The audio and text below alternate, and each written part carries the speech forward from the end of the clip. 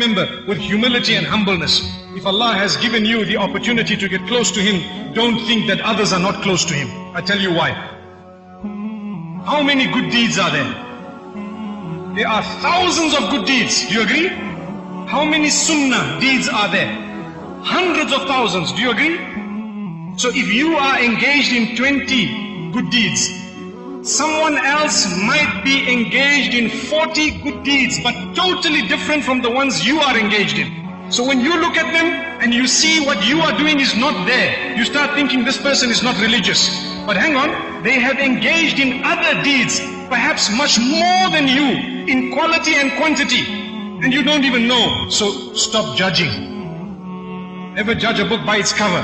If Allah made it easy for you to cover yourself with niqab, say Alhamdulillah, thank Allah. But don't look at someone who's not there on that level and think, these people are not even on the deen.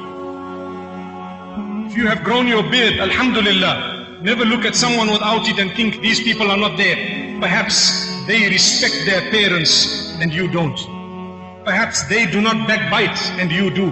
Subhanallah. Perhaps they get up for tahajjud and you don't. So good deeds are plenty.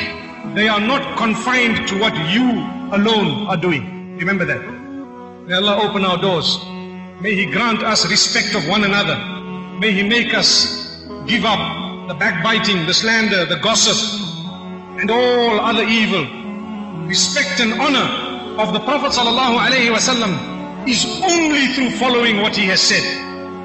He does not want anything else.